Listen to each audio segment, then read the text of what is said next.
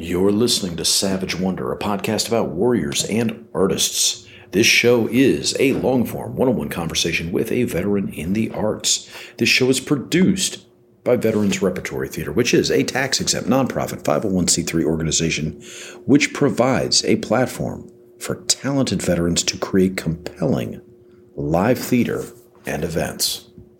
I don't particularly like singer-songwriters. It's not that I don't like any of them. I like Bob Dylan. I like Neil Young. I like Paul Simon. There are definitely giants in that genre of music. Even the Taylor Swifts of the world, who I would classify as a singer-songwriter. I think she's incredibly talented. I know. That's either going to be a cause of derision or obviousness for me to have said that. But, so it's not that I don't like any singer-songwriters, but I just think there's so many corpses littered along the highway of people trying to become successful singer-songwriters, and weathering all that music from aspiring singer-songwriters is exhausting and draining, and so much of it, to me, sounds the same. I think there's a certain degree of... What's the best way I can say this? I find a lot of singer-songwriter stuff masturbatory. I don't think it's... I think it's too few steps removed from being the dude in the quad strumming an acoustic guitar to get chicks, and that leads into a sameness for me, and kind of a adolescent sophomoric attempt at depth or resonance or poignancy, all done with an eye to get chicks. That's my very biased take on singer-songwriters. So that's why generally that genre is not something that attracts me. That said, you'll hear me compliment the shit out of Logan on the show. I think when I heard his album Lost on Leaving, his EP, I was blown away. I was like, holy crap.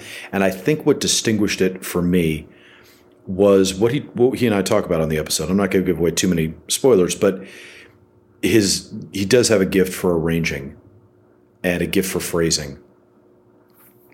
And that, the rhythm of his songs is what stays with me so much.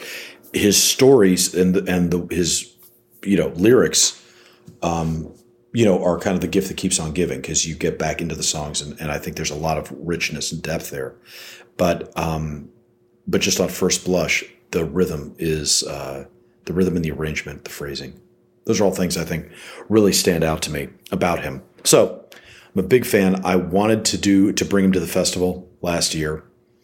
I was thrilled. Well, I wasn't just thrilled to bring him to Savage Wonderground. Three Strangers, our new show, which will be occurring this Thursday, April 13th, at the beautiful Principal Gallery in Old Town Alexandria, 6 p.m. Get your tickets at savagewonder.com. Yes, we're going to plug the shit out of this throughout the episode. But also, Logan was really kind of one of the inciting elements of this show. It was his music that I was like, man, that's perfect. His lyrics are so interesting, so varied, so rich of storytelling and narrative and character, that was a major source of inspiration for me to build the Three Strangers show and to conceive of that concept of the Three Strangers. Obviously, that ended up taking more tweaks, as we'll talk about in the episode, with Charles McCaffrey and some of the stuff he's bringing to the show. But Logan was the major thrust of my inspiration to go, man, I'd like to see how this plays out now in multimedia and what we can do to make it immersive and bring some of this stuff to life. So really excited that he's going to be there and that we're able to build this show around his music in many respects. As I say, not completely, because as we talk about, Charles McCaffrey has a pretty good trump card when it comes to subject matter for this particular show. But be that as it may, it was a blast being able to talk to Logan. I'm not going to lie, my caveat for this show, I'm not at my best. I don't think during this show, I've been so task saturated This week we've got Brat, which is our new play by Jason Pizzarello, Army veteran, vet resident artist. It's going into workshop readings all this upcoming weekend, April 14th, 15th, and 16th at Penguin Repertory Theater in Rockland County, New York. The readings are directed by Bob Balaban. They star Edie Falco. It's a huge deal for us. That has been an awful lot to put together. Obviously, we're only into week 2 of our weekly parlor series of staged readings here at Vet Rep's headquarters. And then, of course, we had Savage Wonderground, which is always a huge lift. So, little task saturated. So, I did not feel at my most, I was about to say Charlie Rose-ish, but then I was like, oh, I probably shouldn't try to compare myself to Charlie Rose for multiple reasons. Anyway, I wasn't at my best interviewing, my highest interviewing capability, I didn't feel, for this one. My brain was a little fried, but it was still a blast talking to Logan. It's always great to hear the method behind the madness and how the work unspools from him. Okay, without any further ado, did I even mention that Logan's a Navy veteran? Did that even come up at all in this intro? I don't think I even mentioned that. He is. And that also was interesting because when somebody does, one contract in the military, there's a lot of reasons for it. And what your job was, what you did, what you experienced, and what you were missing that led you to leave is always a bit of a story. And I was really interested to hear what that meant for Logan. Okay. I think that's everything I needed to say in this preamble. I'm Christopher Paul Meyer. I'm the artistic director at Veterans Repertory Theater, and this is the Savage Wonder of Logan Vath.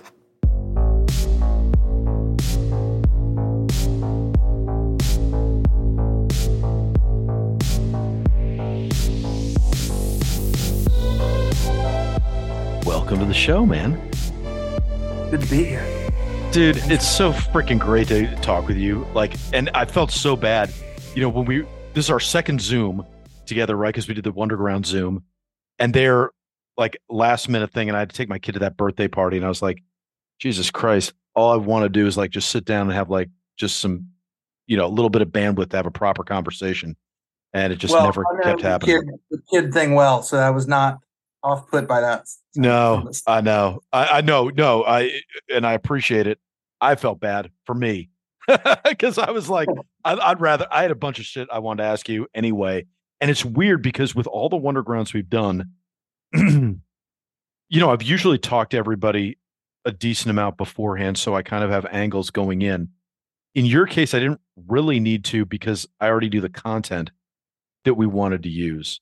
Because as I said, legitimately, this isn't podcast bullshit or me trying to be Mr. Promoter. I legitimately listened to your album, Lost on Leaving, multiple times each month. It's a constant refrain. I just think it's a phenomenal piece of work. And so for me, that kind of answered all the substantive questions about hey, what do you do? What kind of stuff do you have? What kind of subject matter? Et cetera, et cetera. But I'd love to know kind of the logic behind it. So I guess let me try to take this in chronological order. Mm-hmm. Are you from Nebraska or Delaware? Yeah, I was born and raised in Nebraska. Okay, so what's the connection with Nebraska and Delaware? Because you got Dover, right? So, yeah, first of all, let me say anytime anyone in a Bad Brains sweatshirt says that they've enjoyed my music for the past few months, that's a high compliment, and I appreciate it, man. See, I told you when I said I don't do singer-songwriters, that's not my thing. That's what I meant. I was like I love Dylan, I love Neil Young and all that, but generally speaking, your Jason Mraz types and all that, I'm not really into. But you totally broke the mold for me. I was like, this is fucking badass. So anyway, man. So Nebraska, Delaware, the connect. There's really no connection between those two places technically, but I still live in Virginia, and at that time, I was back and forth between New York City. I was working with a guy on the first record that I did called "In the Presence of the Kingdom," and every fucking time I would hit Dover, Delaware, just start pouring rain, and this is weeks on end, back and forth, back and forth. So yeah, I was, I always have remnants of home in songs, but I was thinking specifically about Dover when I wrote that, and that whole watch that or Dover rain washed New York City off of my Right. car. Right. Right. Yeah. Right. Right. Um, got you. Okay. I got a lot more questions about that song, particularly because I fucking love that refrain. True. What is it? I think hell is gonna break loose. Yeah. Right when Right. you don't want. Yeah. Yeah. I fucking love that. Um, okay. What the hell? Let me ask it right now. What's going on with that? Where did that come from? Because that's a lot of balls in the air. I thought it was like, okay, he's from Dover or something. He's going back home and he's got like, yeah, but what was the origin of that? Yeah, I think it was just kind of I mean, at the time it was written, it was just kind of a lot of things going on. Obviously, I was fresh out of the military, couple years, I guess. Well, shit, probably about a year. Mm, Because that song was one of the older songs. What for Lost on Leaving, that was probably one of the older songs that made that record. huh. Also the first one we tracked. But there were just a lot of balls in the air. Like I was getting out of a long-term relationship, or probably about to, even though maybe no one else knew that but the two of us. My mom had recently moved to Colorado and was kind of pursuing some new things there. My dad, like I mentioned in the song, had taken a new job in Iowa and wasn't really enjoying that. So I think it was just kind of a conversation with myself on all these moving parts and, kind of Murphy's Law of everything kind of, or when it rains, it pours, if you will. Um, yeah. I So what about the my verbiage isn't always great on this, but what about the riff? What about the syncopation? Like to me, what I find myself doing every time I listen to that song is I start playing the drums on my desk. Like I just the rhythm of that song, and all your songs have a really distinctive rhythm, which I think is what makes me like you more than the average singer-songwriter. I'm sure I'm slurring and slandering a lot of people because I'm sure they have interesting stuff going on with their music too. But to me, it's the way that you phrase and kind of the way the rhythm holds the lyrics for me yeah. that really I just find that really interesting. Is this the first time you've heard that? Is that something you consciously try to address? Like what's the deal with No, that? I've been fortunate to receive like a lot of phrasing compliments, which is I honestly joke that I'm kind of a one trick pony when it comes to that. It's like I'm in Massachusetts right now. We did a radio show last night with some other songwriters, some other veteran songwriters, and they were being sweet, talking about how many words I throw in things. And I was like, well, just throw a bunch of words at something if there's no depth to it. So just like throw a shit ton of words at it. But I'm happy to hear the rhythm of that complimented, especially the little riff stuff, because that was recorded by my friend Daniel Mendez and I in Austin, Texas. Just the two of us did everything on that record Wow. from over like 3 weeks of madness. He was going through some stuff, and I wasn't honestly in a headspace to record anything. So we just kind of drums, everything, just kind of attacked it. And yeah, so that's what you get. I should probably listen to that song. I should have listened to that before we did this because I haven't listened to it or It, that rap. no, oh, that's so interesting to hear. I mean, did you feel like it was a creative incubator when you were working on it? That like you could just let loose and this was your own little safe space to kind of do art? Or was it really like pulling teeth to get you to get in the headspace of like, shit, I do have to actually record this now, even though I don't feel like it? It was a little teeth pulley, and Huh. not that I don't think Daniel would hear this for any reason, but like his headspace made it challenging too. I think he wasn't probably in the space to make music. He was going through a divorce and some family stuff, and so it was just a very strange place to work. And I haven't made a record since, and I think I don't know, I give a lot of that to just that process, and I'm starting to work on one now, but I gave it a long break. And that's not me whining. That was just, you got to force that stuff sometimes. I think we did some good work in there, but yeah, it's good to hear it complimented, honestly. Well, I know I'm happy to because I do feel like I'm thinking about some of the great albums. I mean, Rush's Moving Pictures and stuff like that, where like they completely wigged out and it was like this big uber artistic like investment. But I feel like great albums, or in your case, a great EP, there's almost always a backstory with it. I don't feel like that just happens. It's not like, yeah, it was just a day in the office. It's like, no, it's going to be either a really bizarre, I don't want to say damaging experience, but kind of not always a great taste in your mouth that it leaves you with. Or I think a very like, holy shit, I just really went down the rabbit hole and I was just, creating everything. I feel like that's always the case. And I say that because, um, like legitimately, and honestly, this is to prove I think that I'm not trying to blow smoke up your ass. Like I listened to the first album and I was like, got it. I mean, he's talented. It didn't move me that much, just personally, but I was like, yeah, I mean, he's talented. And I was like, all right, let me listen to the second album. I listened to the second one, and to me, and this is just me, I was like, to me, it was like night and day. I was like, holy shit, what the fuck just happened between those two?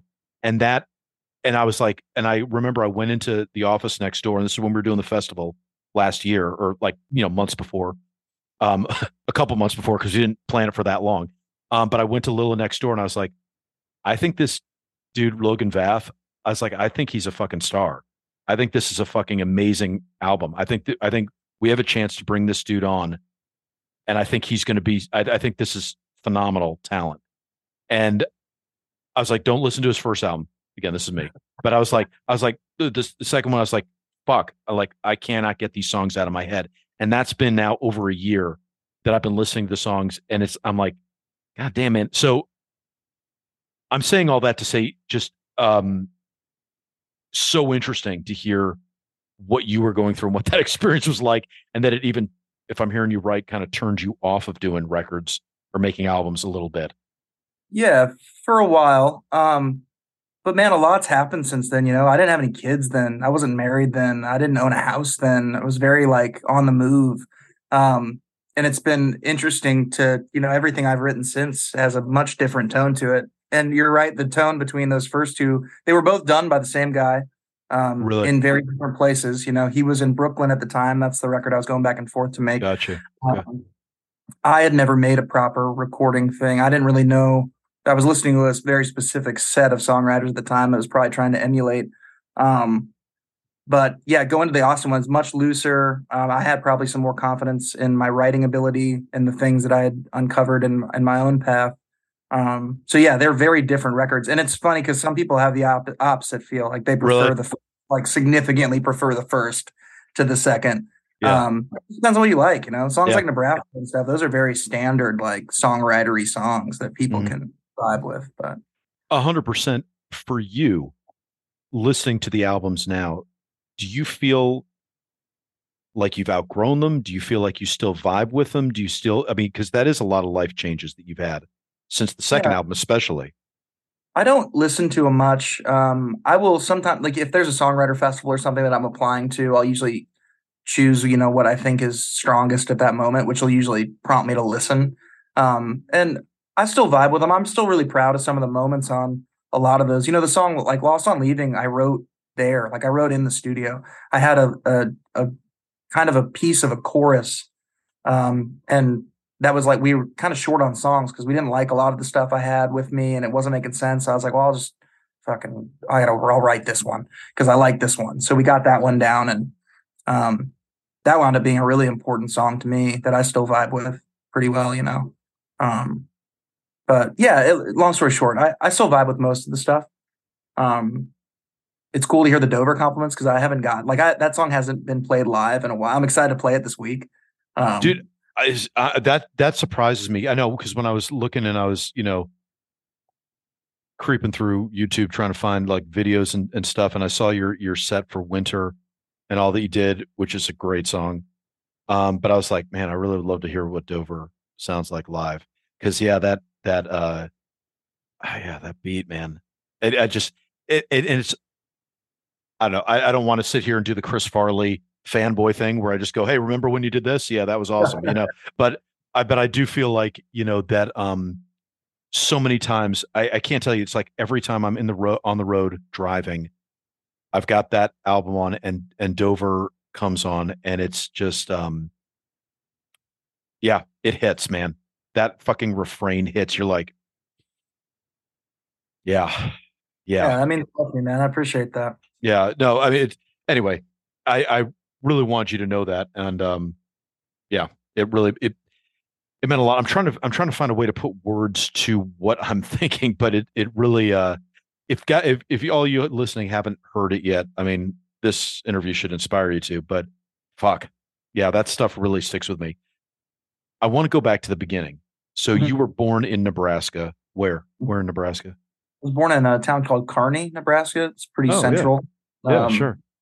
Yeah, I was born there and then moved around a lot. I stayed there till about 5. My parents split up when I was pretty young, Okay. 3-ish, I want to say, and then kind of moved a lot throughout the state um, until I eventually settled in. Well, I say settled. I was a freshman in high school when I moved with my mom in a town called Scotts Bluff, kind of out by the Wyoming border. Okay. Oh, wow. So I call that home. That's kind of where my formative years. That's where I got into music and stuff like that. Got you.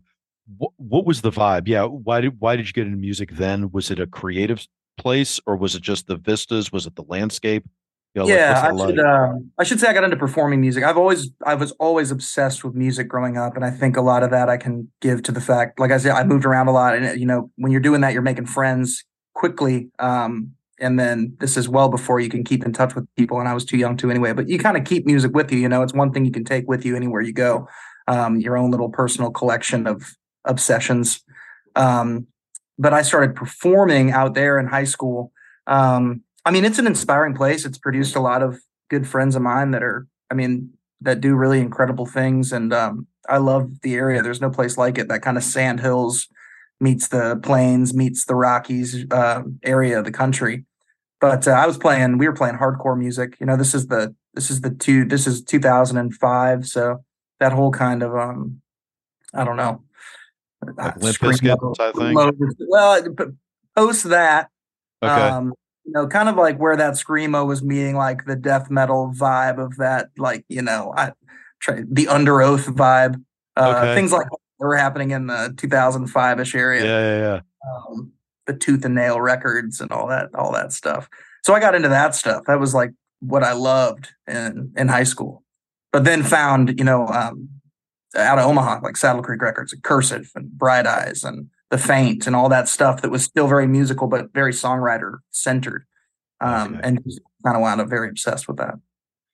This is all through high school, right? That you were Yeah, getting this is into all music. through high school. Okay. Yeah, And definitely like 15 to 17, probably. what was your first instrument?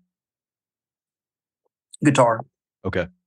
What else did you learn to play ultimately? Anything else? Like any guitarist, I play a little bass poorly. I don't play piano, unfortunately. I'm working on that now. I say working on that. I have plans to work on that as a adult.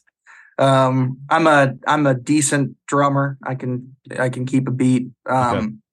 But that's about it. I'm kind of a one trick pony on the guitar. And even now, like I try to play more electric, and obviously Do you? switching Yeah. from one guitar to another, you'll write something different. I'm a believer in that. So. So, what the hell? Let me ask you about the process then. What is your Mhm. process then? So, do you start with the lyrics? Do you start with a chord? Where does it all come from? I start with lyrics, typically a tag of some sort. So like we can go back to that "All Hell's Gonna Break Loose" tag. I'll usually find something I like with that and build it to a melody, and then kind of build everything around it. But the more lately, I've gotten pretty stream of conscious, like in the way that I write. Um, like even before we hopped on, I was writing just kind of like where I'm at. Like I'm in a Worcester hotel room watching Antique Roadshow, thinking about all the stuff that my grandma used to own. Um, and yeah, like all that shit. Just that's kind of where I've wound up enjoying the writing. Do you write every day? I do not write every day. When do you write? What does it take for you to write? It usually takes, I mean, I have a full-time gig too, so I don't get to do music 100% of the time. I'm fortunate that it takes me a lot of places. So what usually will happen is like right now I'm in Mass and we have another show tonight, and then I'll go home and I'll be feeling the music really hard for, well, actually Mhm. I'm fortunate to see you this week too. So like I get a good pocket of it this week. Yeah. And typically I'll get home because the night I leave y'all, I go to Nashville for 2 days and 2 shows and come back to Virginia. So I anticipate high output that following week. It's usually like when I'm in it, I'm the most productive. But yeah, I don't know if I just went off on a tangent. Long No, no, story no. short, You didn't at I all. write words first always. I've almost never. I don't think I've ever written music first. So then because your music is not, I'm going to try to say this as derogatorily as possible, because your Yeah. music is not just, it has never come across to me that you're just trying to shoehorn a chord or two in to your writing. It feels like it is all of one piece. how difficult is it to layer the music in then when you are writing stream of consciousness and when you are trying to shoehorn a lot of written material into a song? I have to think that's a bit of a process. Yeah, I mean, yes and no. I've I struggle with the band sometimes. Everything we've talked about because there are a lot of words, and those words take on their own melody, like over the chord changes. So there's always like a Mm, lot of conversation about how to make those changes make sense and not jumble the words up, or rather, not jumble the music up. To where everything kind of has its place. Um, I don't know. That's a really good question. I've never thought of it that hard, and honestly, I mean, I can finger pick a bit and do some things, but when it comes to the guitar, you hand me one, I'm probably gonna find the same like six fucking chords I know. I'll figure and yeah. rearrange it. And I'm encouraged because a lot of the music I listen to, you watch people, it's the Yeah. same shit. Yeah. Like No, totally. the Yeah. amount of things that have been created on the same four chords is just incredible that we can keep doing it. Like society. So you said the words start to take on a melody of their own. Can you hear some of the music as you start to especially finish up your writing? Are you like, oh shit, yeah, I think I know how this needs to sound? Yeah, definitely. I'm I am not the most musically talented person, like on a theoretical level, but I'm decent at arranging, and I can typically hear like all instrument parts that I prefer. And I think that's just from years. I mean, that's from the ages of 5 to now, well, especially 5 to like 18, just obsessively listening to music constantly. Like that's all I did was dub shit off the radio. Like I just every night, that's what I did, just listen to music. I think it just What creates decent instincts, like anything. 100%. Who are your biggest influences if you had to? I know you've gone through phases, but now Yeah. looking back, who really do you ping off of the most? Looking back, I mean, finding like Cursive and Bright Eyes in high school was huge for me. That label, Saddle Creek at the time, had a band called Two Gallants, which I'd encourage anyone to listen to. They're not active any longer. They're out of San Francisco. It's a two-piece. That was one of the biggest like breakthroughs I had as a listener. It was just brilliant. I listened to a lot of hip hop, which I know heavily influences the way that I write lyrics and melody and try to fit a bunch of stuff in places. My wife is, Who do you listen to with hip hop? and hip hop is kind of like all over the place. We, I'm in Virginia now, so my wife's from Virginia Beach, so she's brought me up on like. Obviously, I was listening to Clips when I was in high school too, but it wasn't the same as like being in Virginia Beach listening to Clips, and so everything that breaks off that, like Pusha T and everything like that, J. Cole. I also listen to a lot of stuff like Bad Bad Not Good, so you get this kind of like the jazz side of like where jazz and like hip hop and R&B all meets, and you get stuff like that, like Burhana, um, things like that. I like all that stuff. I'm not picky, but my wife listens to hip hop like this tiny white woman. It's pretty comical. I don't know if you ever seen the meme of it's like I think it's Office Space or whatever. It's like Yeah. me listening to NWA on my way Right. to do my Excel spreadsheets all day. Right. Um, Let me just pick up on that since you mentioned that. Am I reading too much into it? I feel like I see a small death in your eyes every time you talk about the day job. Do you feel like you peak and valley with the music? That there's kind of like hey, I'm a musician right now. That's right. Yeah, this is what I do. And then, oh yeah, Yeah. I got to shut that off for a little bit. We talk about that in my household, probably to the dismay of my wife quite a bit. Yeah, we were discussing that last night. It's like, okay, so I have this day job that it's a good career, and I'm there and I'm thinking about fucking music all the time, and then I get to go play music with my music friends, and I feel square for having a day job. Like some of those guys are really in it. So Yeah. yeah, there's a I'm always kind of trying to tread that middle ground. Last year, I being up here reminded me like I had the pleasure of playing Newport Folk Fest through Operation Encore, which was massive. I mean, one of the coolest things I've ever done. And yeah, the whole fucking time, man, like I was thinking, I was like, I felt like one foot in, one foot out, like I didn't really belong. So that creeps its way into the tunes a lot too. That kind of impostery feel because it's not isolated to one world. It's both worlds. I feel very like off. That's So I'm really working on. interesting. Yeah. Well, okay. So I keep getting distracted by these tangents that I cannot ignore. But let me try to stay focused on what happened to you next. You're in Nebraska. You're playing in bands through high school. Where did you think this was all leading? did you have it in your mind that you were going to make music a career, or was something else popping up for you? I really wanted to, I think I would have loved to go to music school or something. Like many other lower middle class family, there wasn't like a lot of huge college fund for me.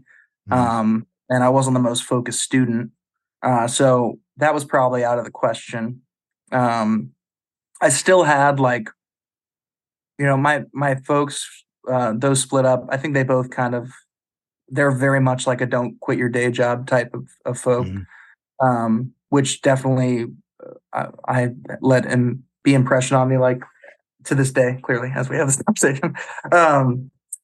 But yeah, so that was kind of what I was thinking. I wasn't very good at it back then. I don't know that I am now either. So enter my next move, which was to join the Navy, which is, I've got a bunch of family that had been in the Navy. So it wasn't a strange thought for me. Okay. Um, Was your family supportive of it? Were they down for that? Yeah, my dad always jokes like he was really worried. He didn't know what I was going to do, which I laugh at because I was 17, so I'm not going to be stressed about what my kid's doing at 17 as long as he's like contributing something. But yeah, so I did that, and I really desperately wanted to leave Nebraska too. So Is that why the Navy? yeah, well, Go on the water, go see places. The Navy was probably because of my family history, starting back. My grandfather was in World War II, and then keep it moving. But down the Mhm. line, I still have active duty cousins in the Navy. So it was just probably it was the most familiar to me. Okay. Okay. Also, yeah, the water aspect was cool. I'd grown up in a landlocked state, so. Was there any thought in the back of your mind that the Navy A could either be a career, or B, music was somehow going to have to, you weren't going to lose the music altogether. You're like, yeah, I'm good to the Navy, but I have a plan to bring how this is going to tie back into my music, or, what was the plan? What was your outlook? At the time, I think my outlook was that I would use the Navy as kind of like a buffer to get to gain some experience, to get some travel, and attack music on the back end of it. Okay. Um, So you knew it yeah, wasn't going to be a career. yeah. There was a moment. I mean, there was a moment. I guess probably, I only did 4 years. So around the 3.5 year mark that I was kicking it around. But I knew that if I signed up for another 4, that I'd probably stayed at 20, at least 20, So I knew myself well enough to know that. So I wanted to break it, which I'm thankful for. I think that was the right decision all around for me personally, especially now, like having a family. I can't imagine the guys that leave. I don't know. I'm not personally built for it. What'd you do in the Navy? What was your job? I was an aerographer's mate, so I did meteorology and oceanography. Um, Was that foisted on you? Did you pick it? Did you seek that out? Did you know what you're getting into? no, so I went to Denver MEPS and took the ASVAB and all that stuff, and they kind of kick back what the test says you'd be good at, or Right. whatever algorithm they use. And my recruiter was like, "Hey, I've never seen this job come up before in all the years I've been doing this." He's like, "There's like 1,000 people in the whole military that do it." He said, "You should probably do it."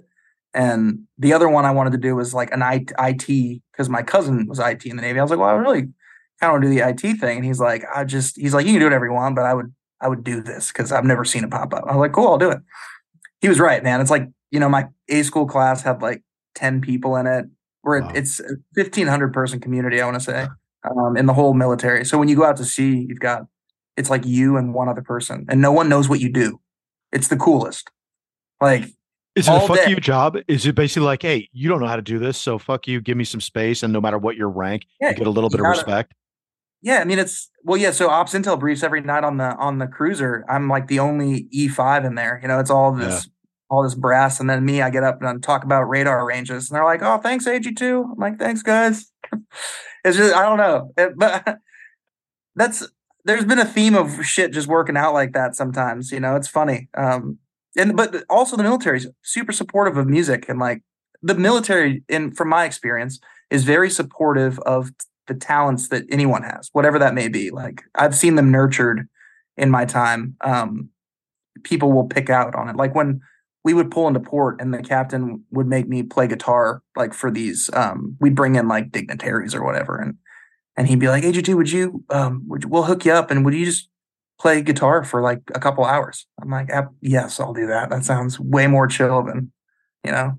Were you For just the play? Were you like the piano player in a hotel type thing, like playing behind the conversation, or were you singing as well? Yeah, so I wasn't singing. So the USS Monterey in 2011 was doing this ballistic missile defense thing, and they were going all over the world, showing off the capabilities of the system. And one of the things they wanted to do, which wound up getting implemented, was like putting those on land. And so anyway, they were bringing all these folks from the countries, and yeah, I was like the piano player in the hotel, just in the corner, picking in my dress blues. What Just did it do hanging for out. your guitar playing? Did you continue to brush up and study and go, oh shit, I gotta do more than four chords then? I mean, you gotta be Oh yeah, I mean doing it a was bunch of a stuff, right? yeah, you get to explore a bit. And as much as I love playing listening rooms and stuff, there are nights you play a busy brewery where you just start messing around. You learn a lot about the instrument when no one's listening. So, That's um, do you think it made you a tangibly better guitar player doing those gigs? oh, probably. We we pulled into a lot of ports, and I did that a lot of times. So yeah, I mean, you just anytime you're doing that, even sitting around in a house doing it, you just learn about the instrument more. It was practice, really. It was all it was, but it was a cool experience. Were you writing at the same time, just on your own? Not really. I mean, in the Navy, I was trying to write songs, but looking back, they were probably a little too on the nose. Um, especially in your 19 and you're in the middle of the ocean, you're probably going to wind up writing about some stupid shit. Yeah. Not No, that's that, fair. No, that you're allowed. I mean, hey, that's the you got to write what you know. You're right there. You might as well. yeah, yeah. So 3.5 years into your 4 year enlistment, um, was there a thought that music could be a viable path for you? Since you thought, hey, I'm going to do music on the back end, were you kind of ramping up for that? Were you like, hey, let me get my shit together, let me make sure, yeah, I'm writing material, or was there any kind of pressure that you were putting on yourself to get ready? I did my first record while I was still in the Navy. So yeah, I was kind of ramping up. There were a couple like moments that were encouraging to happen. Martin Guitar, I won like a songwriting contest through them at 19 or 20 and won like this D28 that I'm holding right now. Like, so there were a couple things that nodded to like, okay, maybe I could do some of this stuff. Um, and then released a record right before I got out of the Navy, or maybe it was like right after. I think it might have been like the month after I got out, and that was encouraging at the time. So yeah, I was ramping up to do it. I like many others, I think I like started bartending, Hmm. um, and then wound up in that whole scene. But yeah, I had plans to do it. I was trying to stay on the road. I got linked up with the guy in New York. We were making that record. He had made some pretty big songwriter records. Um, so yeah, it was definitely all my intention was to sink my teeth in there. How did it feel to actually start recording then? I mean, you're still in the Navy, so there's a Mhm. little bit of cognitive dissonance, right? A little bit of schizophrenia. Like you gotta, okay, shuck one thing and, drive up to New York and start recording it. But did it feel like I'm home? Did it feel like this is progress? Did it feel good, or was it nerve wracking? What was the emotional state doing all that?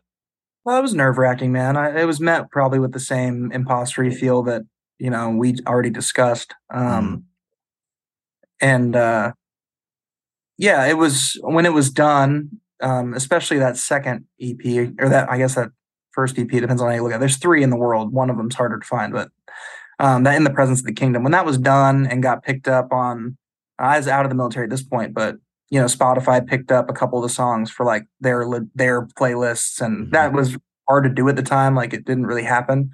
Um, that was encouraging. There's been a lot of really encouraging moments to this day. There are a lot of encouraging moments. I said something before, and I'm not sure I'm accurate in saying it, so let me run it by you. Did you actually did you feel like you had to shuck a part of yourself to be in the Navy, or did you feel like you could be yourself and that it wasn't that big a personal gear shift when you had to go to the studio and then go back in uniform? Um, that wasn't. I never felt much of that. I always felt like I could pretty much be myself, Okay. and I'm a firm. I mean, you can maybe speak to it. I know a lot of us can. Like I have always considered the military just like a sampling of the overall demographic. You get all shapes and sizes. So I never felt uncomfortable being myself um, in the military. And like I said, it was always the music side was always really met with support from the command, and To this day, I'll see people that I served with at a show or something. I made some like lifetime friends through music that were part of the Navy. Okay. But great question. So when the album comes out, what's your thought? Do you see that there's a tangible step forward? Or are you like, okay, I'm at this level and now I know what level I'm at and I know where I'm trying to get and I'm feeling good about it? Or is it more of a sense of, are you screaming in the wind? Are you like, yeah, that went out there and I don't know. I still don't know who the fuck I am or where I stand in this business. Yeah, I would say probably more the latter. I'm not the most disciplined person, so when that first one came out, there were probably a lot of things I should have done differently. Um, Maybe should have placed myself in a different geographic location. This would have been, 2011, 12, 13-ish was really when a lot of my peers went to like Nashville and Austin and stuff like Mm, that. Some of who remain there and some of whom have left, but I never made that move. Um, I wouldn't say that I regret that, especially now, but this whole world, the whole music world is networking and conversations and what small things you do. So only now, man, in my 30s, am I getting back to like playing fests and like I'm back at like the ground level of of what feels good. you should have So been here 7, 8, 9, 10 years ago. yeah, I probably should have been more focused on some of that work. I think I had I think there were moments that happened, like getting paired up with Daniel, who was not an easy guy to work with. I was like, oh, that just happened. Look at us, we're on a roll. And then the Spotify thing I told you about, Yeah. you're like, oh, this broke 100,000 plays, like that. I don't know. I guess there was a lot of I probably wasn't putting in the work, like these things happened organically, and that was really cool. But I wasn't like watering those things. Um, Did you have any mentorship helping you through that? Because that is a lot of wickets to kind of figure out what you need to do yeah. and how you need to do it. Did you have management at the time? I did not, and I've never had any sort of management. Um, there wasn't a lot of mentorship. There's a band out in Norfolk or Virginia Beach area called May, MAE. And one of those guys still plays with me. But at the time, one of the guys was playing keys in the band with me, and he was probably the closest thing to a mentor I had, like in terms of like, because they had done it, they'd been on Yeah. Capital or whatever, and he's like, "Well, we got to do this, that," and um, I don't know, man. Like I said, I probably just didn't put the work in at the time, or at least looking back, maybe I can say that. Um, but I was, 23 and Of course. had motorcycles and bartending, and I liked Right. writing songs, but um, yeah, I don't know. It's a tough one to answer, especially to look back on. No, it is. And it's not to ding you on it. I mean, God, there for the grace of God go all of us. I mean, that's and certainly the way that you organically were finding success seems to make a lot of sense. That you wouldn't necessarily know how are you supposed to dip your oar in the water. It's like, well, things have kind of been working out the way I've been doing, so you know, that's kind of a tricky thing to thread. For you, did you ever consider having a band, starting a band up at a later age, or was it always it's really got to be me, and then I'll find players to play gigs with me, but this has really got to come from me. So my only hesitation on a band, even to this day, because I still work with one, is back to the not being the most like musically talented. Like if for me, if I'm not writing at least the song itself, Mm. it's hard for me to, you know what I mean? Like I don't speak music. It's easier for me to describe where I'm at and like how we can all make this work together. I've still like to this day, like I would like to start a band with a name that is not my name and work Mm. on that stuff. And I have the people I think I would do it with. We haven't done it yet, but and I think we all know each other well enough and communicate well enough to make that a reality. But I'm not like the type of cat that can just walk into a studio and rip a solo over someone's stuff. I just don't have the skill set. So short answer is yes, but long answer is kind of no. Do you think friendship is crucial to a band? That there has to be that rapport, there has to be that ability to communicate, and that's why you see so many bands that start in high school and make it big together, but it's kind of hard to slap one together once you reach a certain age. Yeah, I find in my experience that friendship has a way of better eliminating my insecurity.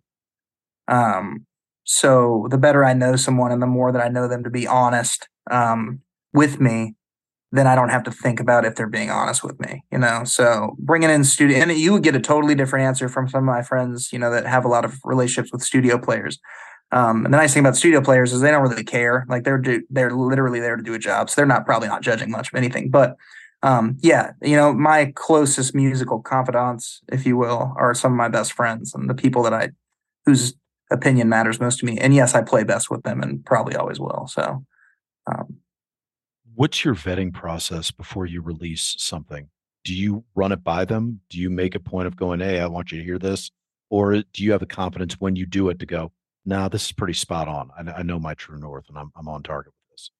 I'm getting better about, I think, like, I'm getting better about knowing it. It's funny, you know, obviously we have Instagram and stuff like that these days. So, I've had friends be like, dude, you got to stop putting anything new you write on Instagram. And it won't be a surprise, you know, and because I will, like, it's like a testing the waters. Yeah. Okay, let's check this like ratio out. And if, you know, at least a third of the people that watched it liked it, it's probably an okay song. And I'll take it down and maybe we'll use it. And that's a dumb fucking way to do anything. I'll be the first to say it. But on a smaller scale, a lot of the things that people haven't heard publicly, like, yeah, that's kind of my vetting process. I'll write it and then I'll send it off to, like, there's like 4 people that'll get a voice memo that I really respect their input and their changes. One of whom, like, you know, has made some really subtle changes just on a chord level to some of my songs that impacted them greatly. Hmm. And just little, you know, just second opinions that you don't think about that stuff when you're in it, you know, from like anything. Sometimes that second eye helps out. But is it a nice to have or is it a need to have? If you get the feedback. Yeah, it started as a need to have, and I think it's becoming more of a nice to have. Okay. I think despite it not being what I'm doing all the time, I'm probably more confident as a songwriter into what I do now than I've probably ever been. So, okay. Yeah. What are you most insecure about when it comes to your work? Is it because of how you write and that there is so much verbiage that you're trying to pack into a song, or what is it that makes you insecure? Because to me, it seemed like you've got a pretty well-worn way of operating. Yeah, I mean, that's a really good question and a really difficult one to answer. I think a lot of it just kind of leans back on it just not being the world I'm fully immersed in all the time. I think that's probably where the bulk of the insecurity comes from. But we could have like a bottle of bourbon between us and have like a really deep dive and the you know, the emotion behind the insecurity. We could go full therapeutic right now, and I could tell you, like, I'm sure it stems from moving around a bunch as a kid and never having like formidable friendships, you know. But yeah, I mean, that's just part of my personality. I've always had that kind of lumen with me. But I love performing. I'm not like on a stage or something. It's not you know, I feel very comfortable in that space. It's just the work that goes into it. I don't know. I've always admired others' work much more than my own. Sure. And you know, I've heard many other people say the same. It's just like to exist in the same space as some of my peers on a songwriting level and play certain shows with them. I'm still like surprised that I even get to do it, you know, often. So. I don't think it's that uncommon. I don't think what you're feeling is that imposter syndrome. God knows. Yeah, I feel like that's very par for the course. So let me just ask: do you ever see yourself giving up music professionally? No. Well, I never see myself giving up music. Period. The professional side is tough. There's a whole world of music I've never even dabbled in, which is songwriting, you know, like actual songwriting for others. Mm-hmm. I've never even touched that world. It's not that it's the easiest thing to break into. It's not like I could just decide to do it tomorrow, but that's something I'm interested in, that I stay interested in. I'm very focused on my young children right now. Like that takes a lot of my brain power, happily so. But no, man, that's why I asked. Just to be clear, that's why I asked, because I think one's life does change. It's one thing to be a hedonistic 20-year-old and go bitching, hey, I'm kind of marinating in my own juices here and I'm able to put it out there and I'm got tons of feels and all that. But it's another thing where it's like, I got to put bread on the table. I've got a family. I want to support the family. You got kids where you go, more than anything else, I need them to be good. So it's not it's definitely not it's not a negative. I think but it is a question I think that everyone has to reckon with. I'm just interested where you are in that then. Yeah. No, man, it's a really good question, and it's very topical for me right now. With stuff like next week and like right now, kind of the family has kind of a vetting process, like pros, cons. Typically financial's not kind of a part of it. It's like one of the coolest things that because of my career is like, I get to kind of decide for me if it's worth it. And then what the family gets to decide. But for me, I like to play music in places that I just enjoy. I just want to have fun doing it. I could play breweries 5 nights a week and probably make really good money. I do not enjoy that. So when, we first discussed what Savage Wonderground is and all that, it's like, okay, so I'll look at that and I'll analyze it. And then we had the Zoom and you kind of broke down how you wanted to flow. I was like, that's fucking awesome. Like, yeah, of course I would love to do that. Like I would do that for free any day of the week and I would travel to do it. And because I work the job I work, I can do that. Whereas if I didn't do that, I might have to be like, well, I can't do it unless, you give me a grant. Right. So there are benefits to the bed that I've made. And like I said, we were discussing that yesterday. Without music, I don't get to meet you. I don't get to have this discussion with you. I don't get to meet you next week, which I'm so stoked to do and meet everybody involved. So no, I don't see myself giving it up because it's created such cool opportunities. And those opportunities have bred really cool friendships. And for me, man, like whether it's this or throwing a fucking clay pot, like that's what I'm in this for. It's to like meet interesting people and like just get to know more people. And music is an incredible vessel for that, I've found. So, and and it's a little self-serving too, which, is nice, but it just brings really cool people into my life, in short. So no. Do you notice a difference between your subject matter that you write about or your performance on stage before you were married and after you're married with a family? Definitely. Yeah. How? In what ways? It's a good question. I think there is, and this is just my opinion, it could be full of shit. I think there's a confidence you get in being a parent. Like that, it's difficult. Like it's not an easy thing. And a lot of people don't know how difficult it actually is.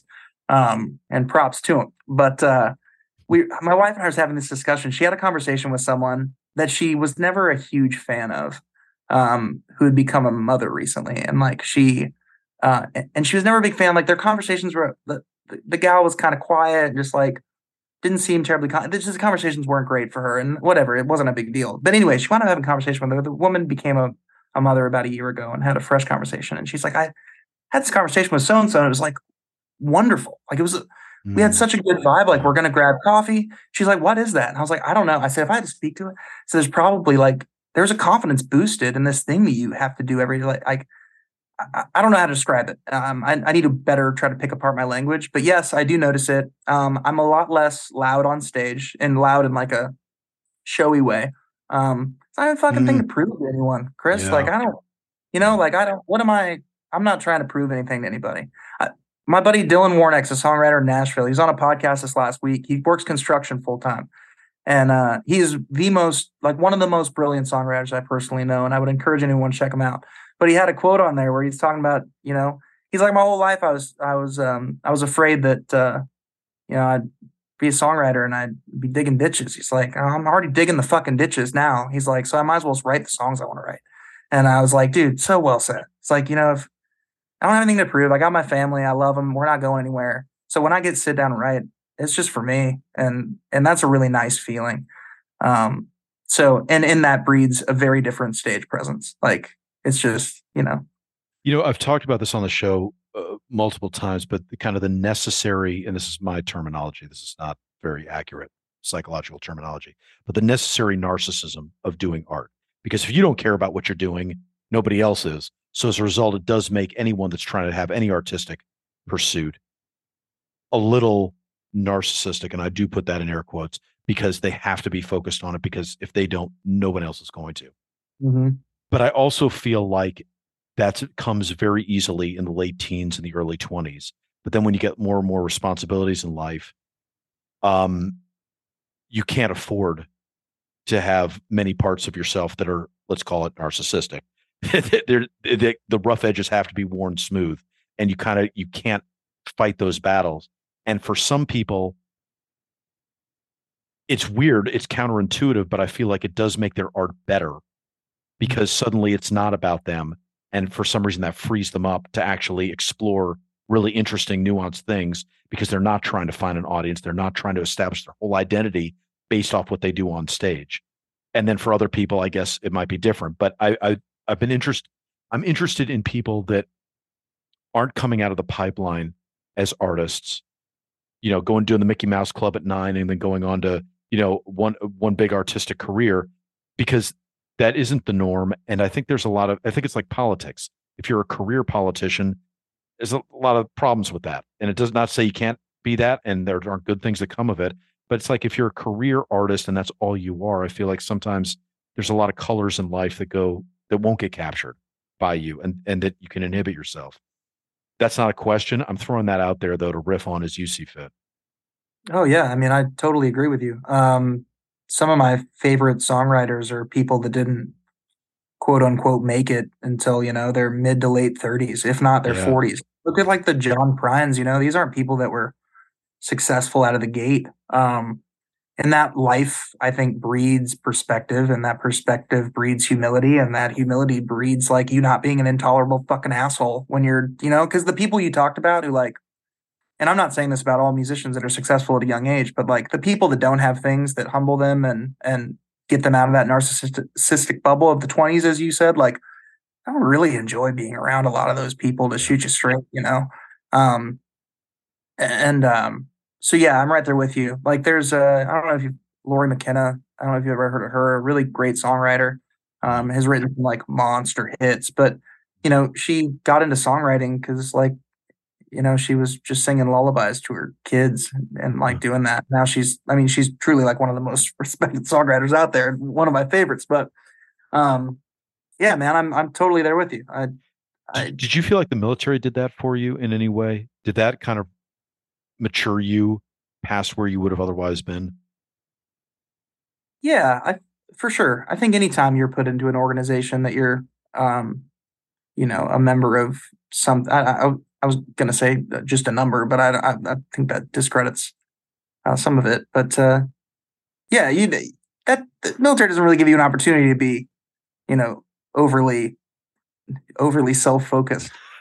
You Right. know, Right. it's just not built to, which is great. I mean, more people should do it for a little bit.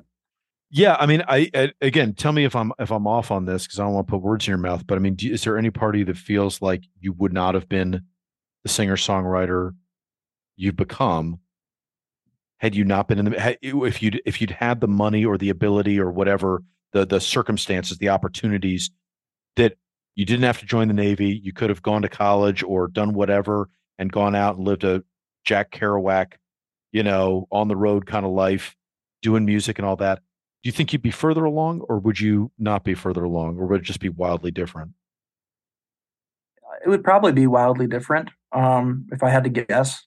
Um, man, it's tough to imagine. I mean, I would be thankful at this age. I think I would have wasted a lot more time in my early years had I had like money or something. Mm, Because I just don't think that I had the work ethic to sit down and work. Now, if a bunch of money fell in my pocket, like yeah, it'd be amazing to see what kind of work could get done in even a week of just dedicated work. Like music work. Um, but yeah, Chris, that's a tough one, man. I imagine it would be a very, very different path. Like I don't really know what it would look like. Um, I imagine it still results in me playing music because it's therapeutic for me. If you have like a cliche bell on your podcast, I'm just ding it just there. But yeah. yeah, I don't know what that looks like to tell you the truth. I like to think the bulk of who I am and who I've always been is because of my upbringing, and Mm. so if you change that completely, I don't even know. Yeah, yeah, yeah, yeah. No, Yeah. for sure. Um, I don't know how else to phrase this except how I'm going to. Was there suffering in your Navy career? Did you feel you suffered?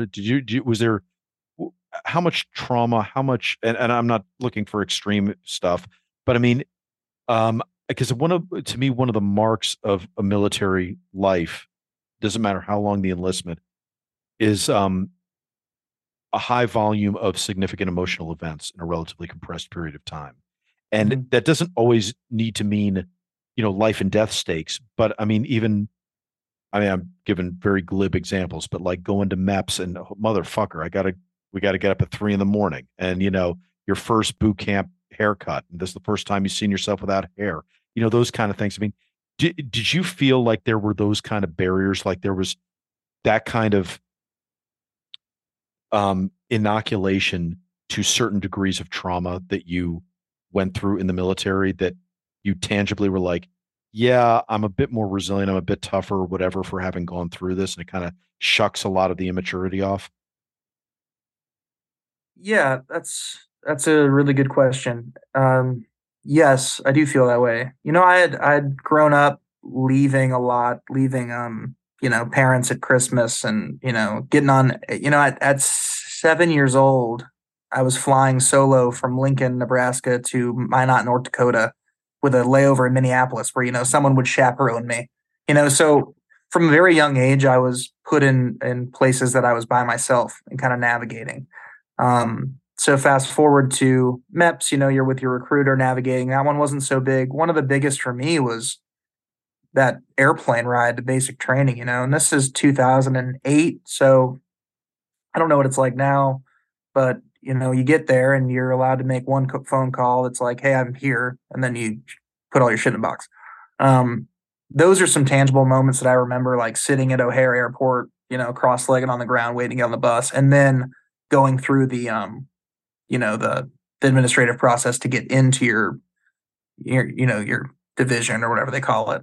But remember, I was talking about how like little things happen that were just take a little bit of, like, I got put into a co-ed division, which anyone not in a co-ed division will always be like, that's the easiest, it's bullshit, and very, very well may be. I don't have anything to relate it to, but like little things happen that were quirky, and back even just becoming a meteorologist, like silly shit. But yeah, man, and then fast forward to your first deployment, like, or your first underway. That's such a huge emotional thing. I had seen the ocean like one time before I was on it. And you go out, you fall asleep because you get on board at like, 2, 3 in the morning, and then you fall asleep. And then of course, your older enlisted friends are like, all right, come outside, man. Like, let's go to the smoke deck. You'll like see what this is all about. And you walk out and you see it. Like, I'll never get that back, right? You only get that once, and Yeah. it's huge. Um, Traumatic, no. But But to your mind point, blowing. Yeah. mind blowing, and you only Yeah. get that one. There's only so many of those moments that are like that. And my military experience was not like some of the people that we associate with that have like some like truly horrific stuff go down. And I'm in this songwriting collective called Operation Encore, which is what led me to Mass right now. And some of those guys have like some truly traumatic stuff that they've had to do. And they talk about it. And I've always, back to the imposter thing, I'm like, well, shit, I was just a meteorologist, giving the captain his Right. clouds. Okay. But Which is everybody. Which is everybody. It doesn't matter what you fucking did. Everybody I goes, learned well, I wasn't because that guy. I might have done this, but that guy really did something. And then that guy's going, well, I might have done that, but that guy really, and I've seen that through the yeah. community, and it's really wild, because it is like that, and it like leads down to, well, and so and so's dead. So it's like everyone's 1 degree from like what the actual thing is anyway. But yeah, man, I think at 18 years old, which I was, those moments of separation and being apart, and cell phones at that time, they just weren't connected to you all the time. That's good for you. Like, I think it's good for you. Yeah. Just navigating it. I don't know. Anytime you're left to your own devices to figure something out, I think is good. I think you're forced to grow. That is, Yeah. That makes a ton of sense. Yeah, of course. Let's push to now. Mhm. So where are you in the process right now? So you're working on new stuff. I know when you did the Right Loud the other week, you had a new song on. Mhm. How often are you writing? Is it coming more now? Or do you feel like you're revving up for another album, or Or are we just I got still? all the material for another album. I've started tracking some stuff in my home studio that'll probably be shipped out to others to mix and play on. I'm probably writing, probably honestly, man, like one keeper a month at this point. But I've got a pretty deep backlog of stuff that I want to use. Um, like any other writer, I think the hardest part is making sure you're getting the good old stuff and not just the new stuff because you lose a bunch of decent material, I think. My hope is to have at least another EP out by year's end, um, and utilize some of the gear that I've gotten. Long story short, when COVID happened, I was about to make a record. And instead of doing that, because COVID happened, I took all that money that I'd been saving for that and just built a studio in my backyard. Boy, calamity. Um, so that was kind of a leap of faith because I'm not really the engineer type. So it was kind of a commitment to learn that world a little bit, at least enough to get good tracks out of myself. So we have that, which is really cool to have. Did that help? Did that help your process to be able to go there and do stuff and mix stuff anytime you want? Yes and no. I mean, Okay. anytime you, I don't know. It's like the more tools you have, sometimes the less it's like it helps to be able to do that and have the place to do it is good. I think it's sometimes underutilized, but again, I got a 15-month-old. By the time he goes to bed and my 4-year-old's in bed an hour later, like kind of tired. So it is wonderful to have, and it is a great play. The band practices in there, and it is nice to have a spot to write and work. Because I typically write all rigged up, so I'll write while I record. Like a mic's out, headphones on. I usually set it to the way I would want a track to sound, and then I'll write. Like I'll perform right, if that makes any sense. So how long are those recordings then? You got to go for a minute, right? Because you're kind of editing live almost. Well, I don't even record. I just monitor and just write. Okay. So it's basically just more about getting in the headspace of like, how would this sound on a record? Mm. And then I make decisions based off what I'm hearing. So it's like, oh, I would like it to, I don't know. I know other people that do it that way too. It's not, I'm writing in a hotel right now, so it's not the only way I write, but when I'm at home, that's how I like to do it. So I know the song that or one of the songs you played on our Write Loud seemed a lot more upbeat, kind of, I don't know if impish is the right word. I don't know. It just had it was an upbeat kind of cheerful piece. Are you noticing that that your subject matter is changing a lot, or is that just my perception? I think it's the same subject matter taken different shape. Instead of like, I still write a lot about change and stuff like that, but it's like I noticed that I'm watching change instead of like from this sad perspective that I may have once seen it. Like now I'm watching it from the perspective of my kids changing, or like I pick up on subtle changes that I wouldn't have, like the reliability of and I have lyrics like about like this the reliability of December, January, and like my camellia tree blooming. Like Yeah. that's become, for year 5 in my home, like I've just become to rely on these prompts, and which I think spring is like my most active writing time, and I think it's just based in all that, like, but it's still all change based stuff, nostalgia based still. Like I still have a problem with that, and I write about it a lot. Does I'm that still help you? Does that help What? you get out of the past? Does it help you stay in the present? Do you find that like once you've written about it, you can kind of let it go, or does it keep you marinating in thinking about the past? Probably keeps me marinating a bit. My dad still lives way out west too, so like I don't see him a lot. That type of stuff creeps in. Just yeah, I would say I still marinate in it quite a bit. I've always had a pretty tough time with nostalgia for whatever reason. Yeah, sure. And Yeah. home, right? Home's always a bit of a theme, right? Home is a bit of a theme, and whatever that may be, whatever that may Yeah. mean. Yeah. Do you And it still probably find yourself, sorry, do you still find yourself writing about it a whole lot? yeah. If not like, in a past tense and a present for sure. I mean, I've got songs about like my literal house now that I've written. And I think, man, I think again, that's probably shaken up just by moving around so much when I was a kid. Like Sure. there was Sure. never, consistent spot to call that. Um, Even when we discuss Nebraska, it's like, well, the place I consider home, I lived there 3 years. Yeah. Uh, Yeah. so Yeah. So yeah, that's that. I work to become more of a storytelling writer when I can, and I just wrote a song for a gal in Virginia. I got paired up with this older gal and wrote a song.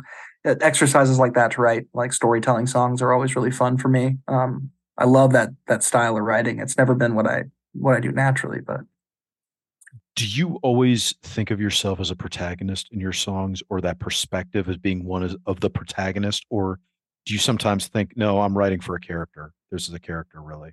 And I'm writing for that perspective. yeah, I've never been great at writing from a character's perspective, honestly.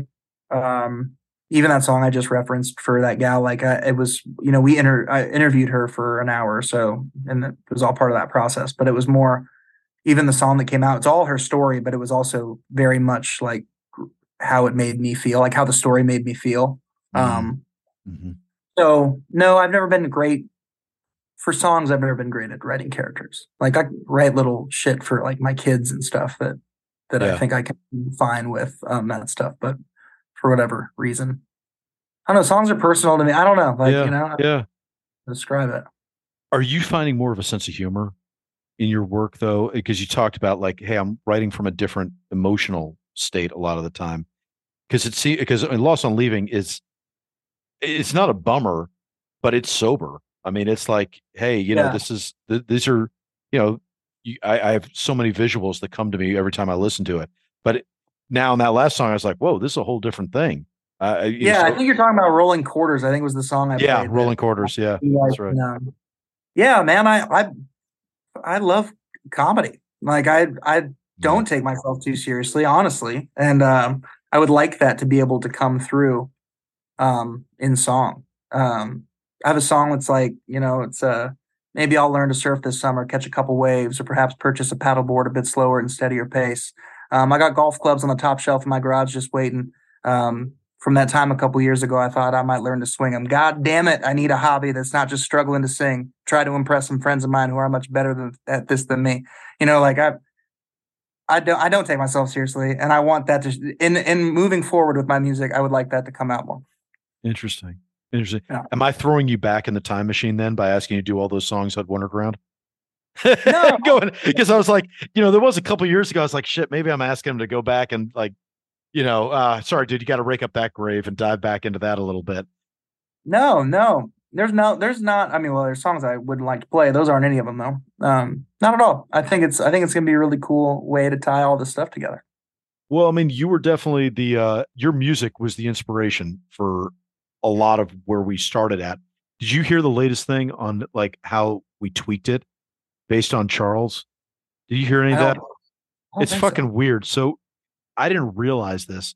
So Charles, and this is why I needed to do the podcast with all you guys earlier, but especially with him because he brought up stuff I didn't know. So everything your album was like the inspiration for so many of the ideas, like we talked about on the Zoom. I was like, oh yeah, okay, I know, I've got an idea. You're doing all the storytelling. Got it. I think this is stuff we can riff off of.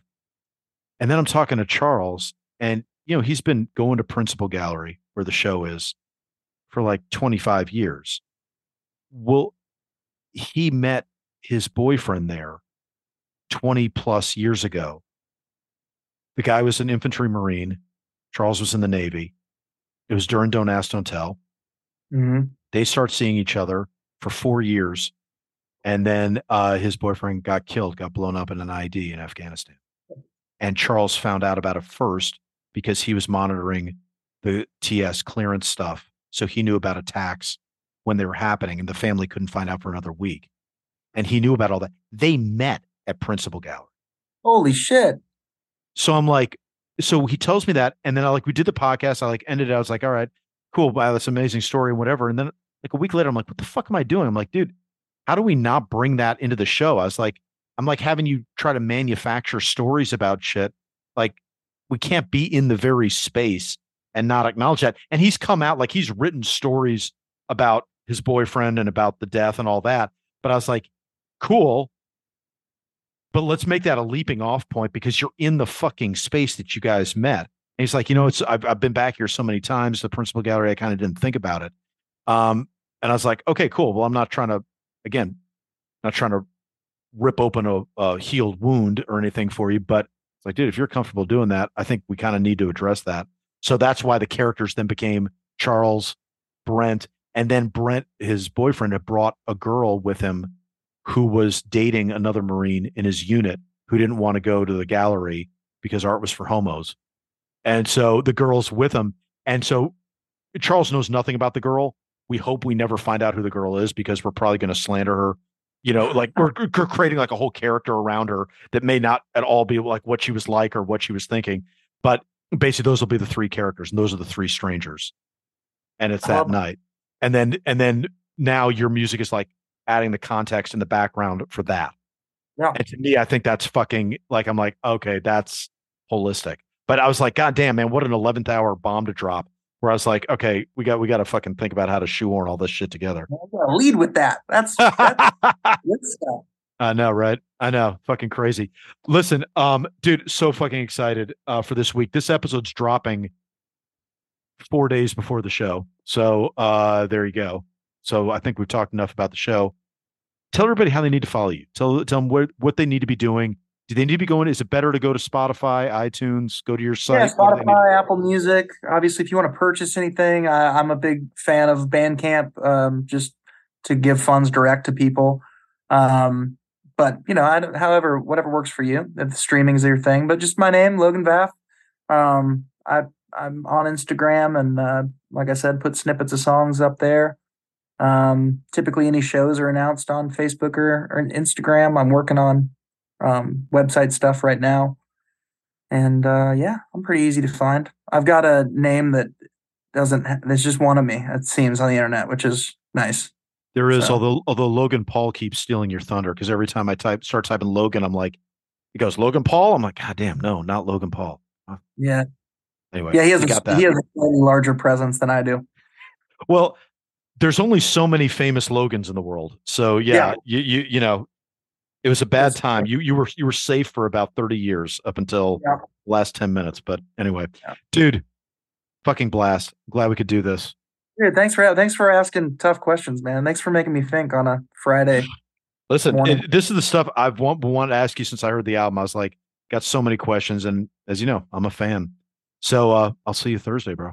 Yeah, I look forward to it, man. Truly. That was the Savage Wonder of Logan Vath. You know, it's interesting. In just a couple days since I recorded this episode with the interview with Logan, I've talked with several different people.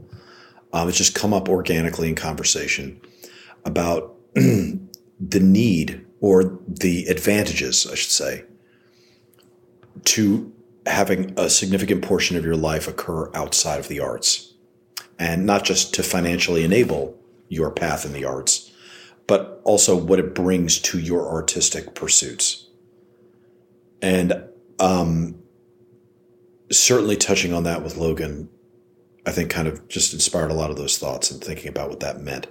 Because I do think, especially coming from the military, where your job and your rank can say an awful lot about you, and the accoutrements say so much about you, what badges, what tabs, what, et cetera, that you have, says a lot about you. And or is supposed to say a lot about you, I should say.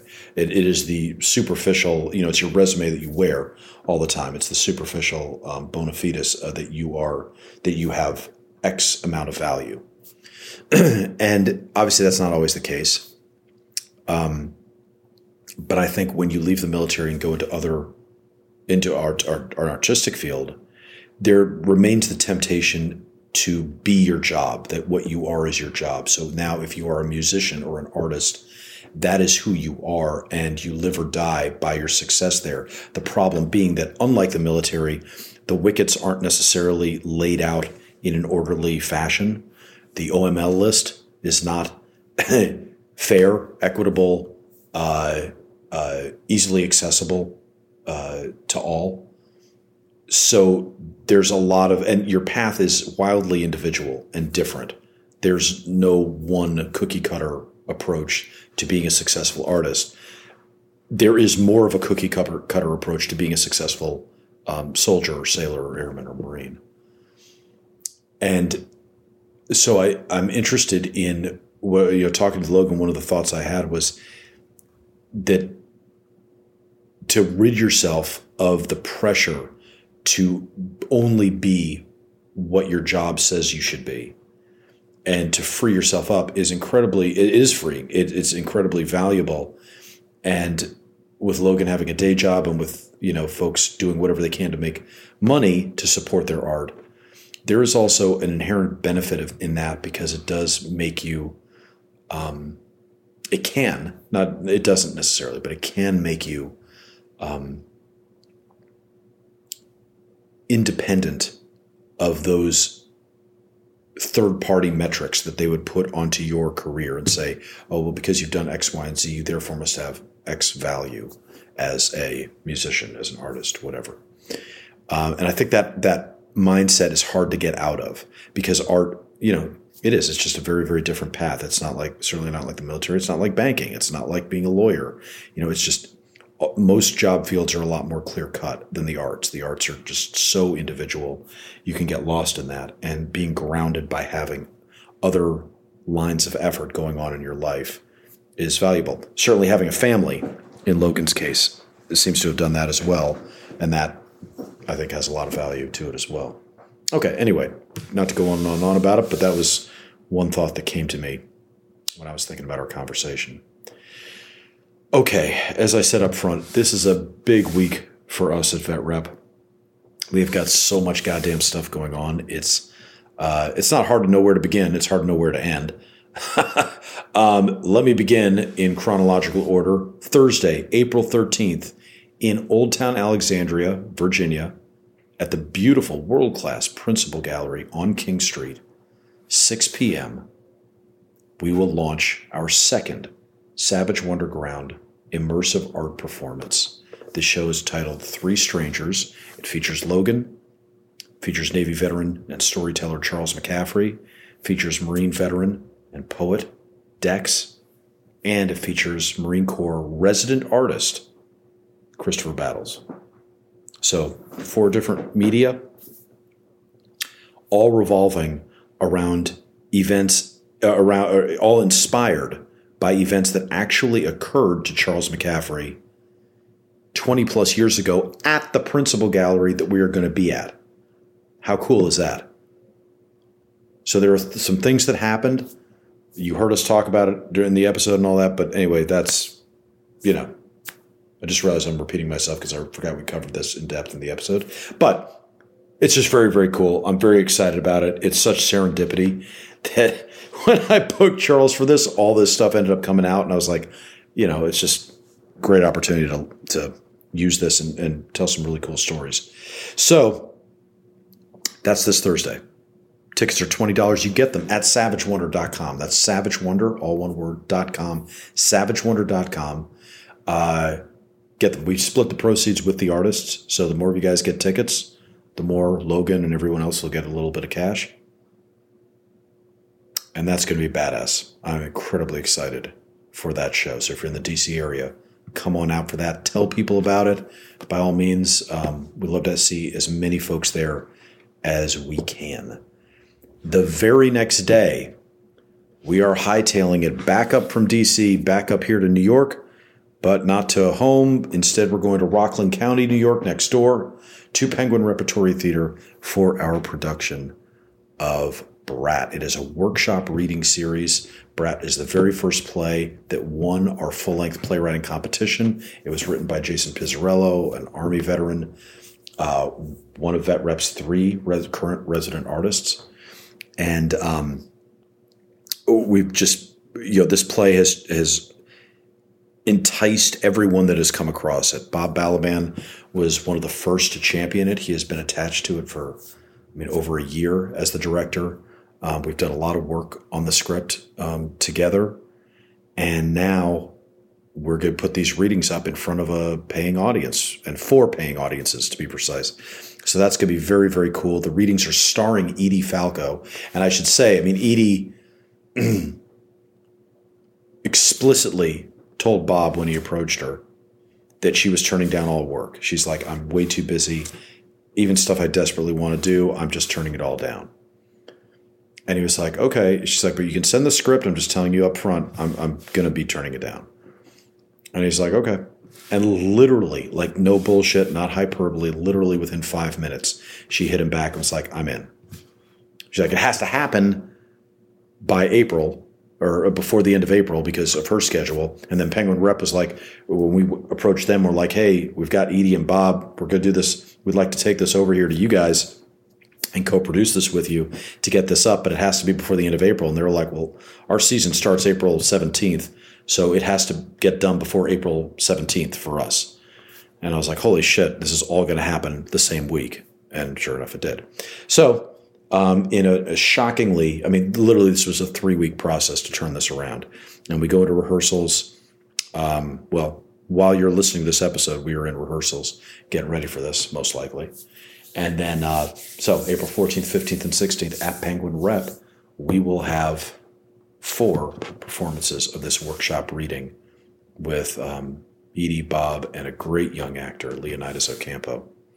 So very, very excited for that. That's going to be a blast to put that up. I can't wait to get the feedback and see the turnout and see what people's reception is to this play. And a pretty crucial step in the play's development. If you want to get tickets, go to vetrep.org. Just try to get tickets through there. It will take you to links that will get you to the Penguin Rep, to the specific page of Penguin Rep. You can also go to penguinrep.org to get tickets. Either way, you're going to have to go through the same number of wickets to get to the actual landing page where you can buy tickets. So go to vetrep.org, vetrep.org, vetrep.org, vetrep.org, and get your tickets for Brat. And then, of course, we have the parlor up here at VetRep, but that's getting sold out as we speak, even throughout the rest of the month. But by all means, go to vetrep.org, get tickets to that as well while you're there, if you can. And that's been a blast. I could go on and on about that, but I know I've been talking for a while already, so I'll try to wrap this up. Busy week, but we're incredibly grateful and really looking forward to it. I need to thank this episode's producer, Mike Neal, for slapping all this together. I'm Christopher Paul Meyer on behalf of Veterans Repertory Theater. See you next time, when we'll dive further into the savage wonder of veterans in the arts.